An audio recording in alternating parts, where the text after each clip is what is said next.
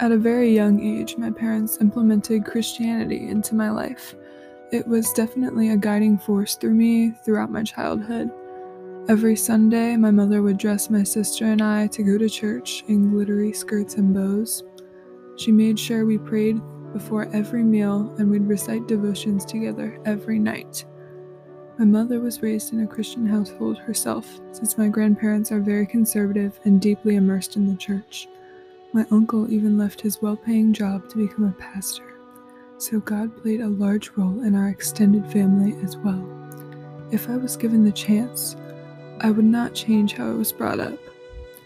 Despite my views on religion now, Christianity comforted me through the seemingly dramatic highs and lows of elementary school.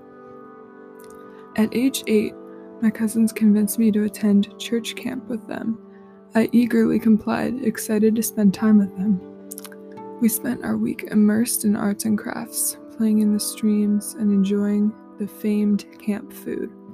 I vividly associate these warm, innocent memories of church camp with those of a safe place, full of worship and fun. I would enthusiastically volunteer to do small things, like pray before meals, and overall, I was just so obsessed with the idea of Christ. I specifically remember feeling my relationship with God become more personal during that week. Naturally, I went back again and again and again. Every year, I would go to enjoy the company of my cousins and feel that special, personal tie to God. My connection with Him reminded me of staring at presents on your birthday, admiring the beautiful wrapping paper, and trying not to burst while awaiting permission to open them. As the years went on, I slowly began to realize that I had to put more and more effort in order to feel that beautiful moment of a connection. I began to lose enthusiasm, and my main reason to want to attend camp switched from spending time with Christ to having fun with my friends and family. Additionally, as these years went on, I found that many of my personal beliefs did not align with those of the church. A specific memory that pops into my head is when the lesson taught to my fellow campers and I warned us of the dangers of homosexuality and that we should seek special therapy if we identified with the LGBTQ+ community. I was probably 13 at the time. While I am not a member of that community, I went back to my cabin that night shocked, with a sinking feeling in my stomach. I was at the vulnerable, blossoming age where I was beginning to form my own opinions on topics. One of my core beliefs has always been that love is love. I have clung to that idea since I was a tiny little girl. I thought to myself, they teach us to love our neighbors as we love ourselves, yet they encourage us to hate?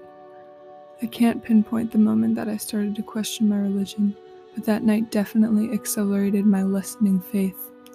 Fortunately, when I left camp that year, I noticed my mother was beginning to question her beliefs as well.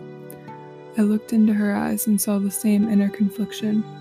I talked to her about my feelings. She was very supportive and understanding.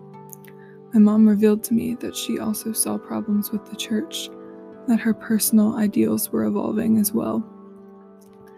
I was especially thankful to feel that connection with her. We slowly began to attend church, less and less, but we continued to pray. I appreciate that she continued to push our relationship with God as a family while not having to go to church.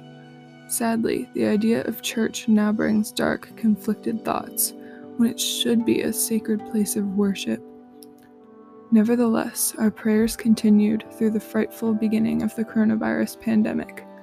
Boredom and curiosity drove me to further question my identity and religion throughout the first months of quarantine.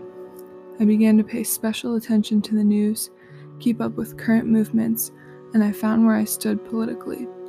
With the Black Lives Matter movement and Pride Month going on, I was able to do a lot of important self-reflection. I concluded that many Christians use their religion to mask their blatant sexism, racism, and homophobia.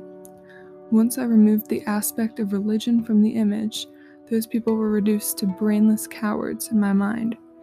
Too many times had I heard that it was against God's word to be gay, that God only created 2 genders, that trans people are the gender they were given by God. Too many times have I seen the people excuse deaths of people of color by stating that they deserve to be beaten because they lived sinful lives. I was sick of all the negative energy surrounding the church, of all the whitewashing of biblical times. The pot thickened when I glanced at an article on the topic of church-related camps. Curiosity came over me, and I read the entire piece. I specifically remember the article mentioned that most camps have a designated cry night, where campers listen to an extremely melancholic or disturbing testimony and then are encouraged to cry and admit their sins. In some programs, like my camps, the campers were encouraged by the counselors to pledge their life to Christ while in this extremely vulnerable state. As soon as I finished reading this article, I felt brainwashed, like my world was falling apart. My mental health has always been very unstable, and this idea of forced vulnerability really toyed with my trust issues. For years, I spent the week building relationships with my counselors, and then they would exert us into this depressing state, claiming Christ could fix us. Whenever I thought about returning to church camp, I would fill with dread. I no longer wanted to be associated with the extremely outdated mindset of my church. Luckily, camp was canceled due to the pandemic. Now, whenever I think about my personal faith, I can't help but feel like I was taken advantage of. The thought of being used by the church like this in order to gain members sent me into this spiral, refusing to pursue my faith, but also needing God's affection. It took me to a very dark place in my life that no child or teenager should ever have to be exposed to. It's been really difficult to build onto my personal relationship ever since. Despite all of this conflict, I am determined to continue worshiping God without worshiping the church. I came to the consensus that living without God in my life would be detrimental to my mental health. So I decided against abandoning my faith. All in all, I pray that I can rebuild my relationship with my religion while simultaneously abiding by my own morals.